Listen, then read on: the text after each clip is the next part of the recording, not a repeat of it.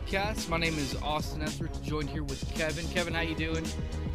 Doing fantastic, Austin, and welcome to our podcast listeners.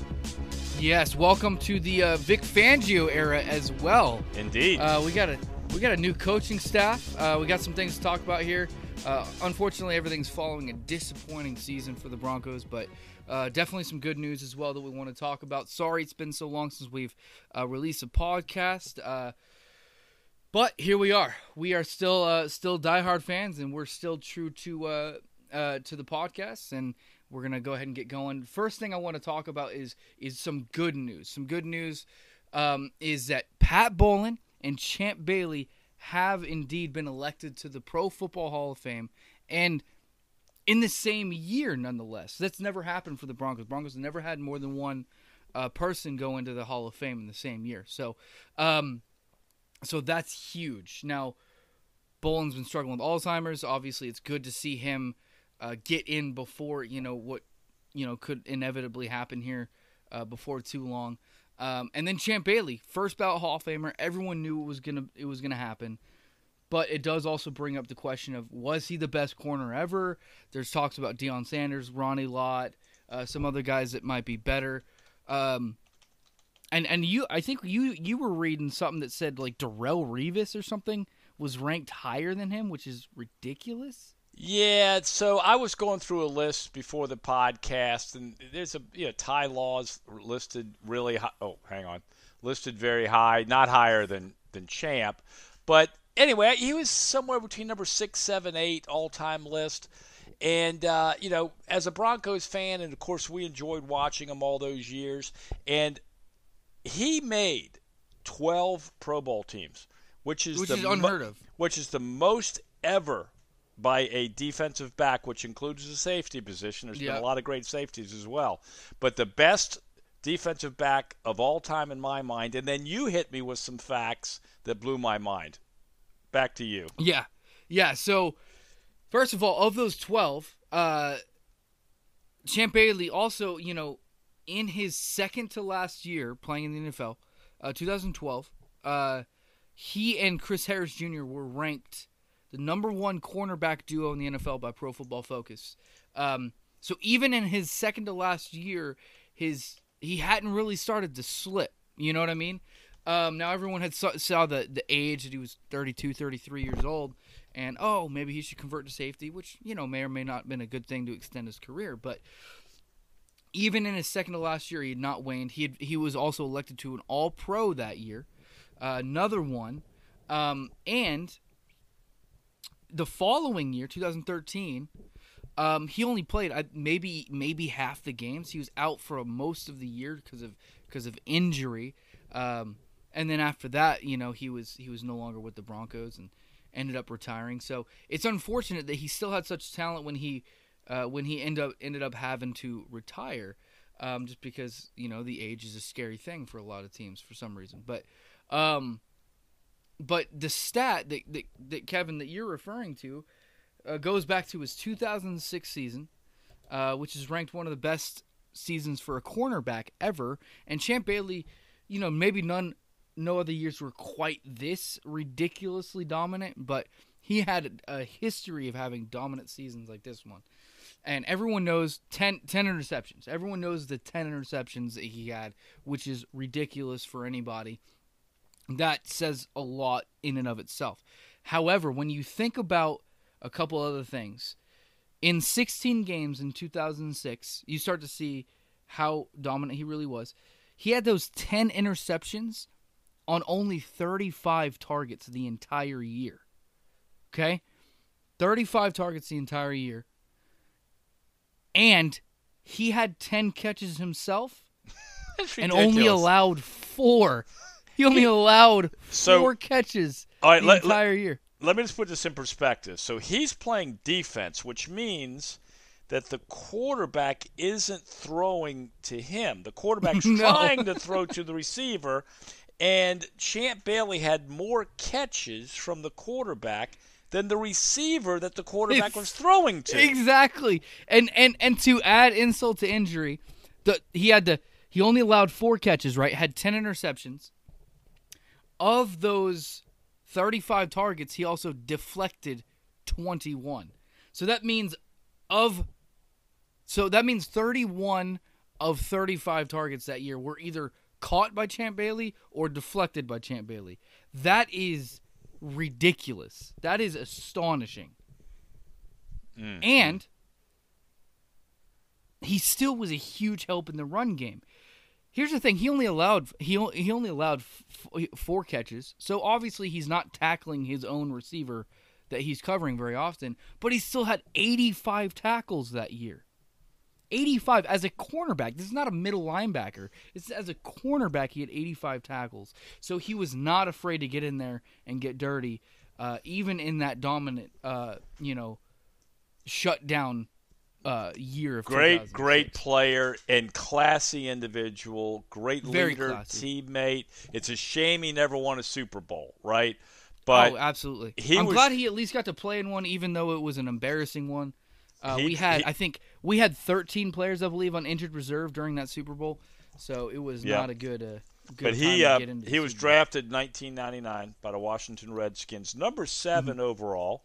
Spent 4 years in Washington before we traded to get him.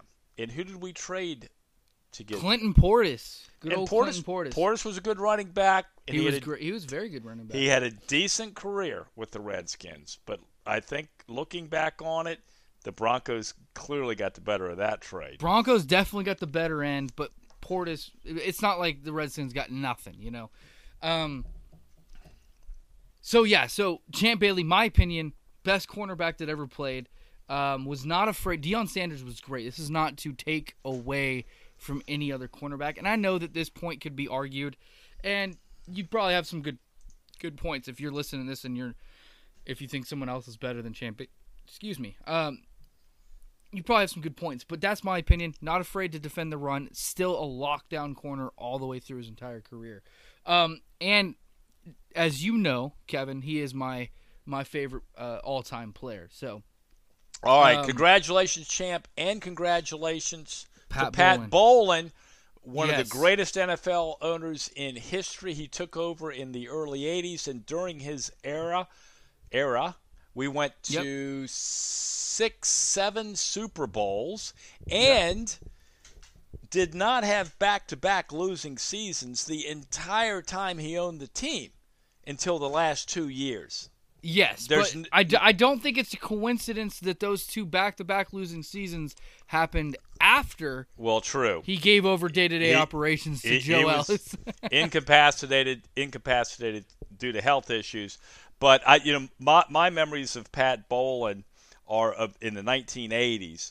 He would move down to, of course, that's the Elway era. He would move down to the sidelines, and he was always wearing a fur coat. Always had a fur coat and sunglasses on, just a cool looking owner. And he'd get onto the practice field and everything. I mean, and one thing that Champ Bailey said is he'd see Pat Bowlen. He would be in the lifting room with the players when they were lifting weights, and he would be lifting right alongside them. And I thought that's just such a cool kind of personality to have as the owner of your team, the owner of your organization. So how about the new coaching staff? We got a lot more to talk about here, right? Real quick, I just want to say one last thing. Funny fact is Champ Bailey and Pat Bowlen go into the Hall of Fame the same year, right? Guess what? Pat Bowlen has a dog named Champ who he named after Champ Bailey. There you go. Fun fact, right? Yeah, that is fun. Champ Bailey didn't even know that until just recently when he was elected to the Hall of Fame. But yeah, we have a new coaching staff. And praise the Lord for it, because we needed a new coaching staff. Vic Fangio from the Bears. Now, here's the thing. The Bears were an absolutely dominant defensive team this past year. Obviously, got knocked out of the playoffs pretty early. But dominant defensive team this year. And I think it's a great hire. I mean, what do you think? Well, listen, while the rest of the NFL zigged, John Elway zagged, right? Because the rest of the NFL is looking for a young, good-looking offensive coordinator, some version of Sean McVay. Well, Elway's been in the league long enough to realize, you know what? You got to have the defense to stop these offenses. And guess Yeah. what? Guess the greatest offenses in the history of the NFL, the vast majority of them didn't win Super Bowls. Denver Broncos 2013, the highest scoring offense in NFL history, didn't win. The Patriots, when they had their greatest offensive team ever, 2007, lost to the Giants in the Super Bowl. Time and time again, it doesn't matter the era or the year, best defenses usually end up on top. And so I like this hire. He has been he's 60 years old. He's been a defensive coordinator for 19 out of the last 20 years in the NFL. His statistics, in terms of his defensive team statistics, consistently in the top half, a lot of times in the top 5 of the NFL during that span. Highly respected. I think, given the fact that we have Von Miller and Bradley Chubb, talk about a couple great defensive pass rushers to build a defense around. I mean, I look what Fangio did for the Bears. You know, Los Angeles Rams came into town, and the Bears completely shut down that high-powered Rams offense. 4 picks, like 107 passing yards. They did nothing. Fangio can stop high-powered offenses, and guess what? He's going to remain the defensive play caller too. And we're going to have to play the Kansas City Chiefs for the next 10 or 15 years with their quarterback. Yep. So with Pat Mahomes, man, we better figure out a way to stop. We got to figure out a way to stop these offenses. So, and unless we can figure out a way to trade for Patrick Mahomes. Yeah, unless we can hopefully draft somebody as good as he is, and the odds of that are pretty long. So I think it was it was a safe pick, but I think it was a good pick. Safe to a certain degree. Now, here's the thing: is he's had a lot of experience in the NFL, as you stated, as a defensive coordinator and whatnot. Also, coached one of the best linebacking groups of all time with the Saints years and years ago. So it's safe in the fact that he's got a lot of experience, but he's never been a head coach. This is his first time as a head coach, so it's not.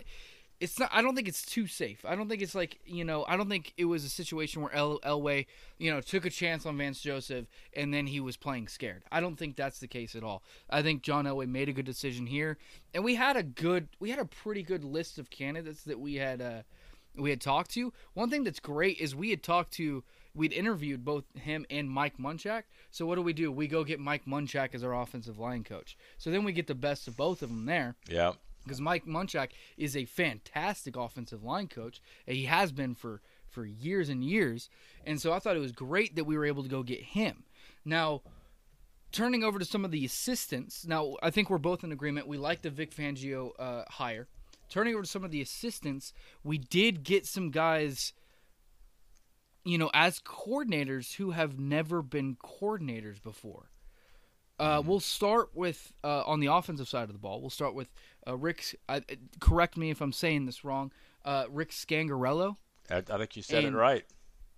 And so this is a guy who came over from the 49ers. And this is, something you were actually mentioning to me. We missed out on the Kyle. We made the mistake of not hiring Kyle Shanahan a couple years ago. Mm-hmm. But now what are we doing? We're hiring all the guys from his tree, starting with Rick Scangarello. Now, when it comes to this guy, he made something out of nothing last year with when both Jimmy Garoppolo and what's his name, C.J. Beathard, I think it is. When both of them went down, they had to make something out of nothing with I'm drawing a blank on the guy's name. The free agent Mullins, was it? Mullins? Yeah, I think it was Mullins. Yeah, I think that's it right there. And Scangarello obviously was a quarterback coach at this time. And I think this guy completely overplayed his talent level, if that makes sense. Mm-hmm. And you have to attribute some of that to scheme as well as the coaching, and obviously no one was closer to coaching him than Rick Scangarello. And Rick Scangarello was also the guy who was pushing for them to sign this guy as a rookie free agent. So apparently he saw something there that maybe other people didn't see. But yeah, I'm not sure where I fall in terms of how good this guy's going to be. I don't know. Well, we don't know a lot about him, Yeah. but it is a show of respect for Shanahan, right? That he really is a bright offensive head coach, and that we are pulling people from his staff.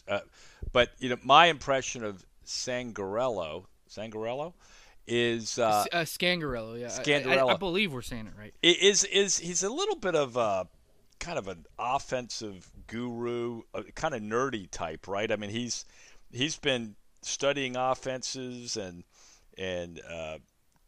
he's been offensive coordinator for a bunch of small colleges, and then he basically went to the Atlanta Falcons staff for free, practically, because Well, he desperately wanted to be on Shanahan's staff. he just has always admired Shanahan's offensive schemes, and he studied the schemes from afar when he was a Division II, Division III college offensive coordinator. So then he landed with Atlanta.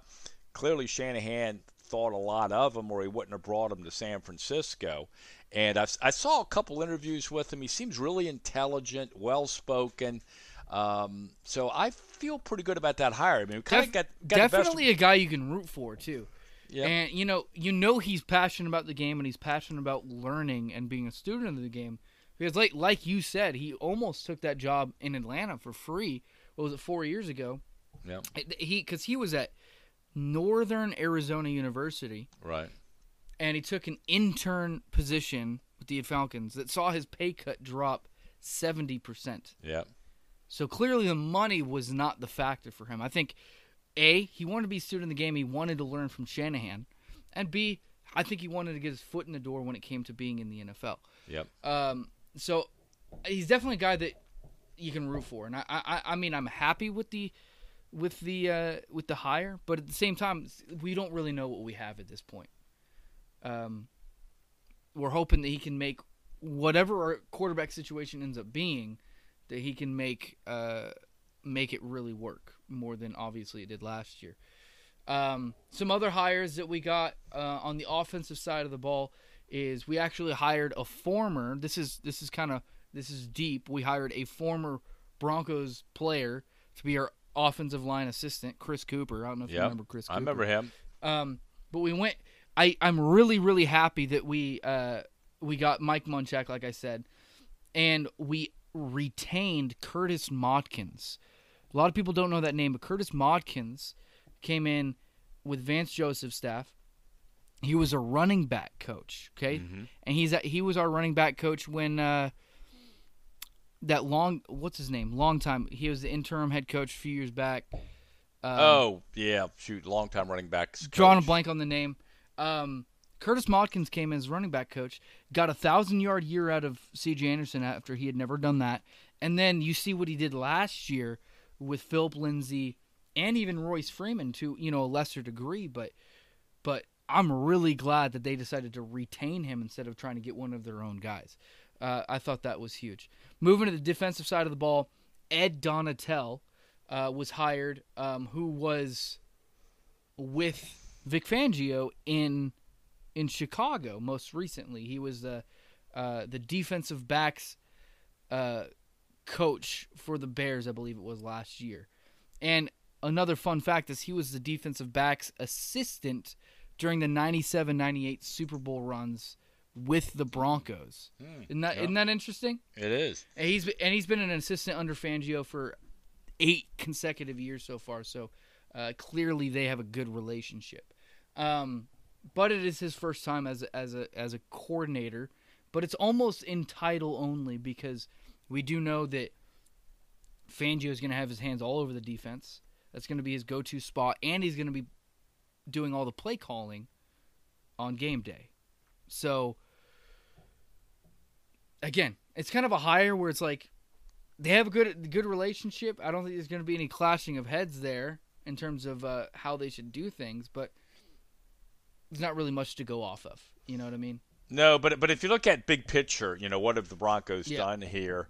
they've sort of followed the Patriots model, right? You've got the senior leadership, veteran coach leadership, but defensive-minded head coach, and then like Belichick, right? He's a defensive coach, and then you have the young, innovative offensive coordinator the Broncos have brought in.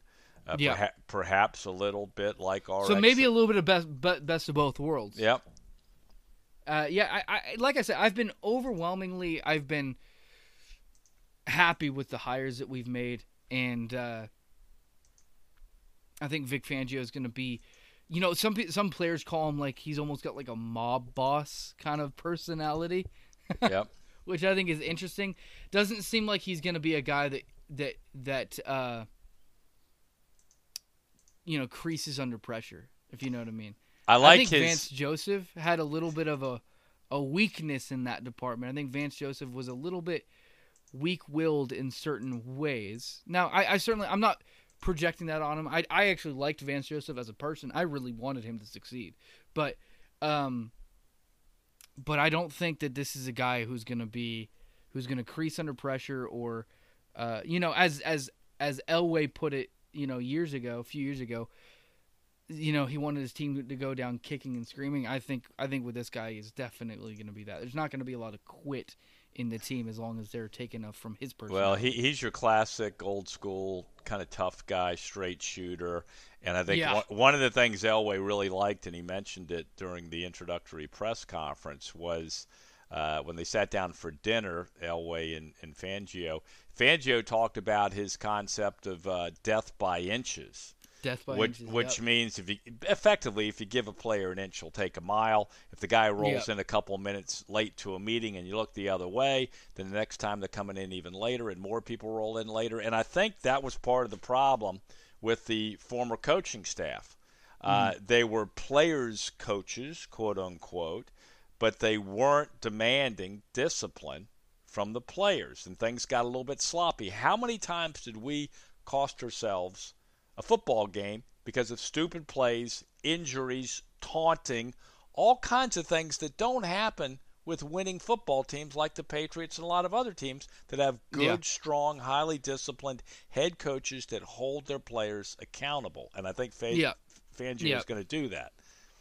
Yeah, I agree with that. And I love that death by inches because he even said, if a player walks in, a minute late, that's in the grand scheme of things, it's not gonna affect anything until it starts to snowball. Yeah, that's right. And that's when you start to see it affecting things. But and so I like that mentality that he has, especially with these guys. I mean, the amount of money they're being paid and the platform that they have. I mean, they don't really have an excuse. You know what I mean? But moving on. So coaching staff, it sounds like generally speaking, you and I are pretty happy.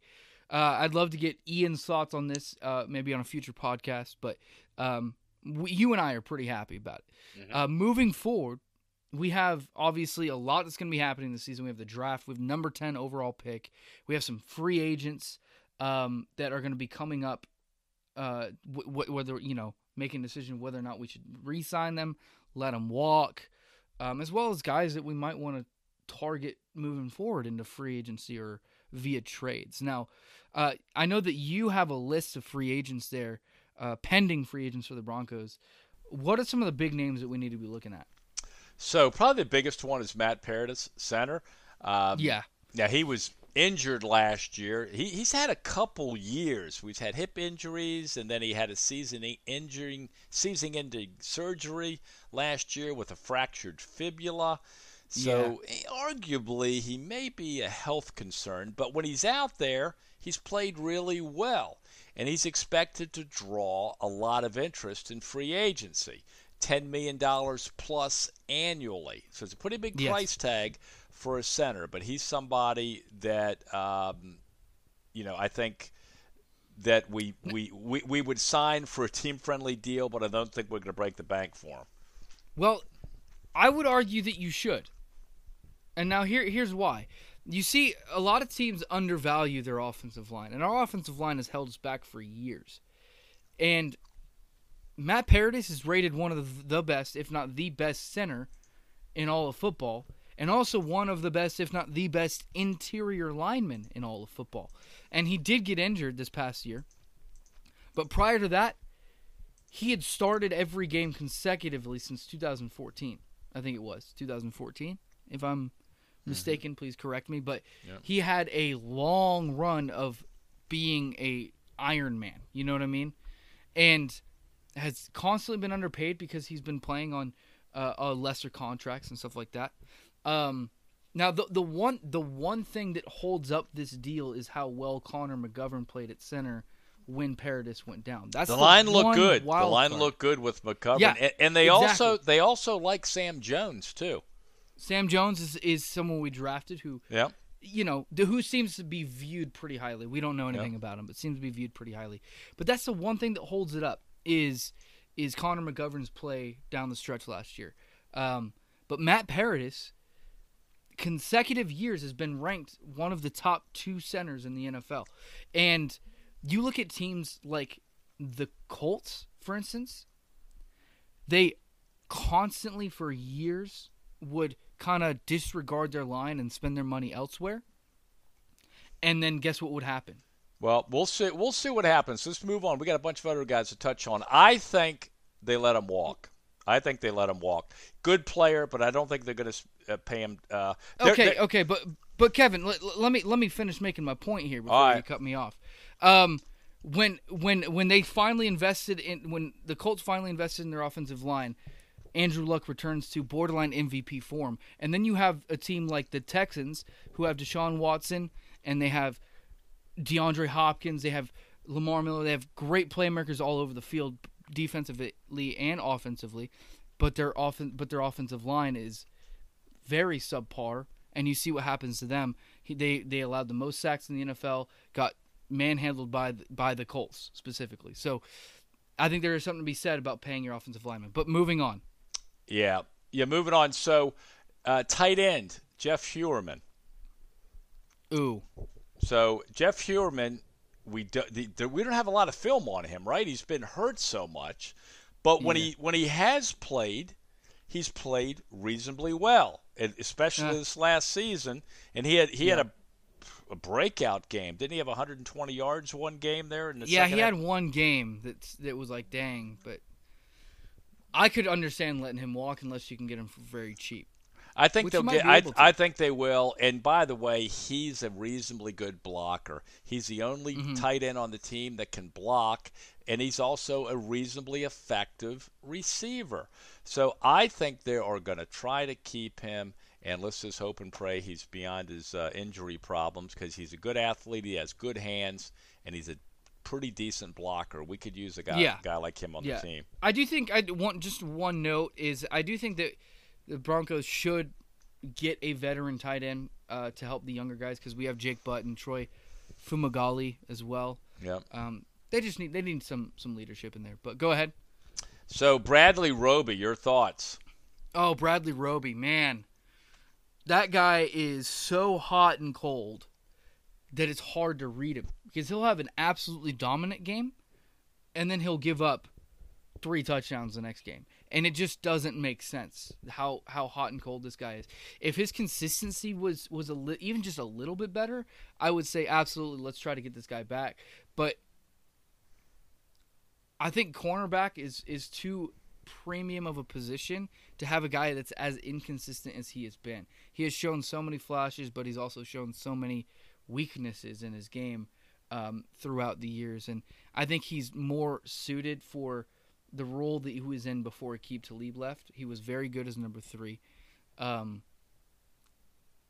think it's going to obviously depend on what else is out there, but I think we should try to get someone else as our number 2. Isaac Yiadom, he looked bad at the beginning, the first time you saw him start playing, but then he started to play really, really well. He was learning very quickly. I really like how quickly he was learning, and I think we might have something in him. But not to say that we should turn it over to him right away. But yeah, what do you think? I think we're going to look in the draft at cornerback. I think we're also going to look at some free agents. I think Roby, they picked up his fifth-year option at over $8 million a year, and I think that was an indication that I think they were seriously considering signing him to a second contract. But as you said, his play was inconsistent last year. Free agent starting quarterbacks are making between $10 and $12 million a year. That's the going rate. I just don't see him spending that kind of money on Roby. So I think he will. He hasn't proven leave. it enough to spend that kind of money. Right. Because again, he's been too inconsistent. And Who then else we got? The next guys, we should probably talk about them together. Shaq Barrett and Shane Ray. Both those guys, free agent, outside linebackers. So what do you think? Shane Ray, let him walk. Shaq Barrett, try to re-sign him. The only downside with him is he has already stated that he wants to try and be a starter somewhere, which he kind of deserves it. But he may walk just because he knows he's got Von Miller and Bradley Chubb ahead of him. I really want to keep him, but I think someone's going to offer him a starting position somewhere, and he might go ahead and take that. In that case, I still say let Shane Ray walk because we do have Shelby Harris in the middle. Now he's obviously not the same position, but he's been applying a lot of pressure, getting a lot better. And then I can't remember the guy's name near the end of last year, but I remember he was wearing I think it was number 49, I want to say. But he was inactive most of the year. They finally started giving him some playtime late in the year, and he looked good. He didn't look like much of a step down from like a Shaq Barrett. So can't remember the guy's name, unfortunately. You talking about Jeff Holland? Jeff Holland, thank you. Yeah, it's a free agent edge rusher out of Auburn. Jeff Holland. Yeah, I think he has a future on our team. I think that's what I'm saying. I think he's going to be better than trying to retain Shane Ray. I think you hit the nail on the head. He is a starting caliber outside linebacker. He's not going to start for the Broncos. I think he's going to move on. Shane Ray hasn't been a bust, but he is not worth another contract with us. I do think he's been a bust in regards to his draft position because we took him in the first round. Well, I wouldn't call him a bust. All right, so here's my definition of a bust. First-round pass rushers should be starters. He's never been a starter. I wouldn't call that a bust. I mean, he's been a serviceable player. Now, here's when I think bust, I think Paxton Lynch. Yeah, I understand that. But if he was drafted in the third round, maybe not a bust. But I'd call him disappointing first-round draft pick. Okay, I can hang my hat on that. That's fine. Yeah. Anyone else that we need to be looking at here? Yeah, we should. Valdir, right tackle. I think we bring him back. He's 32 years old. I don't think he's going to get a lot of interest out there. I think we can bring him back for a short-term deal. He played 1 or 2 years. He played pretty well for us last year, and then he was decent. He was a decent. He wasn't great, but with how bad our right tackle spot has been for so long, he at least anchors that position a little bit. You know. Yep, and we got Pecco, nose tackle. He's turning 34 years. I think he is 34 years old. But, boy, he's a fan favorite, and he's a space eater down there and just a great team guy. I like him a lot. Hope they bring him back for another year or two. Yeah, I can see both sides of the argument, but I hope they do. Max Garcia. He played better this past year. Yeah. He played better this past year. He was part of that interior that looked a lot better this year. Anyone else? Real quick, Tremaine Brock, cornerback, Billy Turner, O-lineman, and I think that's Billy about Turner, it. yes. Bring Billy Turner back. Yep, so I think that's it. Tremaine Brock, I could definitely see them bringing him back as a number 3. I think he's good, but maybe not as number 2. I do think that there's been a lot of speculation going around, and I just want to hear your thoughts, and then we'll wrap this up. Been a lot of talk about the Broncos making a trade for none other than Antonio Brown for the Steelers. Oh, I pray we don't do that. No interest at all, huh? None. Please. It would completely ruin my attitude going into this season. A prima donna in the extreme. I just don't like the diva mentality. Walked out on his team. No, thank you. Yeah, I just don't like his mentality. I don't like his personality. I don't think I would be as soured as you if we did. I think I'd be like, all right, let's make it happen, make it work. But I'm definitely not gonna be sad if we don't make that trade. No. You know what I mean? I don't like those personalities. Those personalities can be, as you could see with the Steelers, can be venomous, for lack of a better term. I mean, listen, he apparently he turned on Rossweiler. I mean, how quickly is he going to turn on our quarterback, whoever we have? You mean back Roethlisberger? There? Roethlisberger, sorry, yeah. What did you say, Rossweiler? Yeah, I was thinking of Osweiler. I guess I said Rossweiler. But he turned on Roethlisberger. Yeah, apparently I heard that too. Not someone we want in the locker room. No. Now, what about the draft coming up? And I don't want to go too deep into it because we haven't studied it, but I have not put enough time into it. I know there's a lot of interest. John Elway has fallen in love with this Drew Lock. Drew Lock out of Missouri, and all the mock drafts, which don't mean a whole lot, but all the mock drafts have us taking him at 10, or if not 10, moving up to take him. And I've seen some film of the guy. Now, it's sort of mixed bag, right? Because on the one hand, I hear that he reminds a lot of people of Jay Cutler in terms of his physical tools. I'm on board with that. But he just can't have the personality that Cutler apparently has. He's got just a rocket arm. He's very athletic. He's a big guy, 6'4", 225. We haven't taken enough chances on those guys, have we? What do you mean? Tall, big-armed guys. Oh, well, I like that. I'm okay with tall, big-armed guys. We just have to get the right one. But the difference, I am a guy. I've always been more about accuracy and pocket presence. So here's the thing. The difference between him and Cutler is Drew Lock, nice personality, good leadership skills. Yeah, definitely. The only downside is the last guy to come out of Missouri who was very highly touted was Blaine Gabbert. Yeah, but he's not Blaine Gabbert, thank goodness. I hope he's not. I know, but I think there's always just like a little bit of a hold-up when you have a weak quarterback class because these guys get overhyped. Like if he was in last year's quarterback class, how far back would he have been? I don't know. I'm not. So don't get me wrong. I haven't done enough study on it yet, but I'm just apprehensive. That's all. And that might change. I might fall in love with the guy if I do more study. But just as of right now, I'm just a little apprehensive about reaching for quarterbacks, which we have done. Well, I'm apprehensive about the fact that we do not have a good quarterback. We don't have anyone on the team who's a future quarterback. We better do something to get one. Last year, I thought we should have drafted one in the first round. I still feel that way. Now we're at number 10 overall. We can't go back-to-back years without drafting somebody that we think can come in and be our future. So if the Broncos feel this highly about Locke, I say, and they're number 10 in the draft. I think it will happen. I do think it will happen. Whether or not it's going to pan out is another story.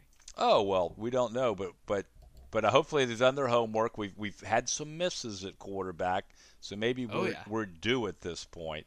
We are due at this point. Real quick, I just wanted to, as we wrap up here, any last words that you wanted to say? Let me see what I had. We talked coaching staff. Oh, Super Bowl. I watched the game like everybody else. It was mind-numbingly boring. I have very little to say about the Super Bowl. But I will say this about the Super Bowl, that it just points to the brilliance of the Patriots and Belichick in particular.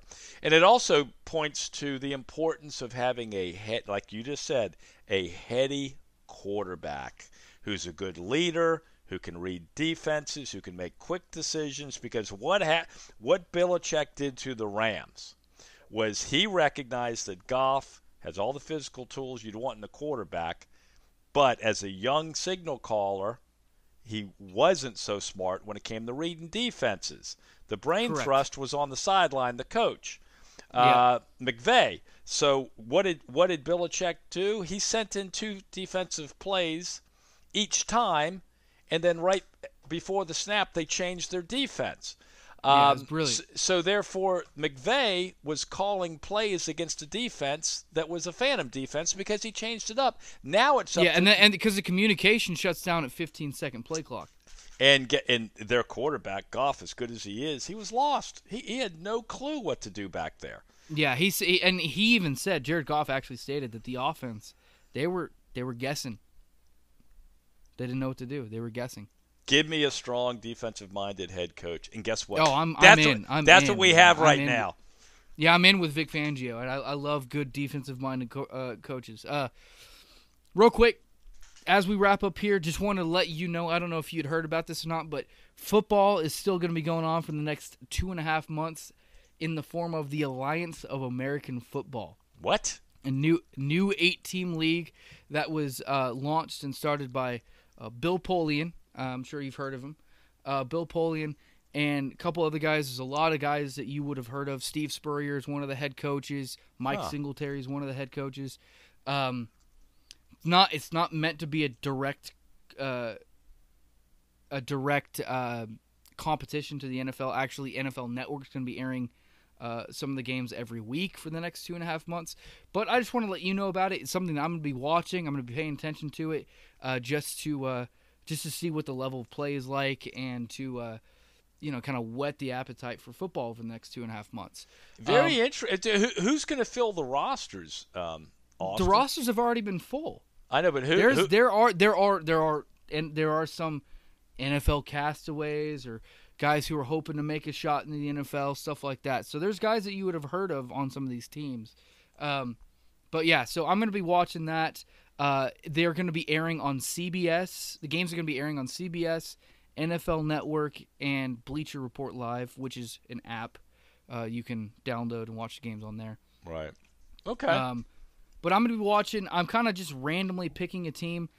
Salt Lake Stallions. 2 reasons I'm picking that team. Salt Lake doesn't really have any professional teams, and that's the closest team to where I'm at. And secondly, the Stallions are very close to the Broncos. So, well, and Salt Lake City is not that far from Denver. No, not that far from Denver. Another thing is there's a lot of rule differences. There's no kickoffs, so you get the ball at the 25. And there's no onside kicks, obviously, with that. So instead of an onside kick, if you're down by 17 or more points with 5 minutes left in the game, you get a 4th and 12 at your own 28 to try and convert. If you do, you maintain the ball. Yeah, I'm looking. Yeah, I just looked at they got a bunch of West Coast teams there. They got one in Atlanta, though, one Birmingham. Yeah, I'm gonna go with you. I'll stick with Salt Lake. That'll be my favorite team. Yeah, I'm gonna watch them. Games start this weekend. The Salt Lake Stallions game is gonna be on NFL Network. I think 5 o'clock on Sunday. So I will be watching that. Now, who's their starting quarterback? Say again? Who's their starting quarterback? I can't even remember, to be honest with you. I'm gonna learn as I go. B.J. Daniels. Another thing is there's no point after touchdowns. There's no kicks after the touchdowns. Instead, you have to go for a 2-point conversion, which is interesting. And the sudden death, the overtime rules, basically what happens is you get the ball first and goal at the 10-yard line, and you have to score a touchdown and try to get a 2-point conversion, and then the other team gets a chance to do the same. I bet you they'll have a lot of Brigham Young players on the team there. Probably. Okay, well, good tip for us. Yeah, just want to let you know about it.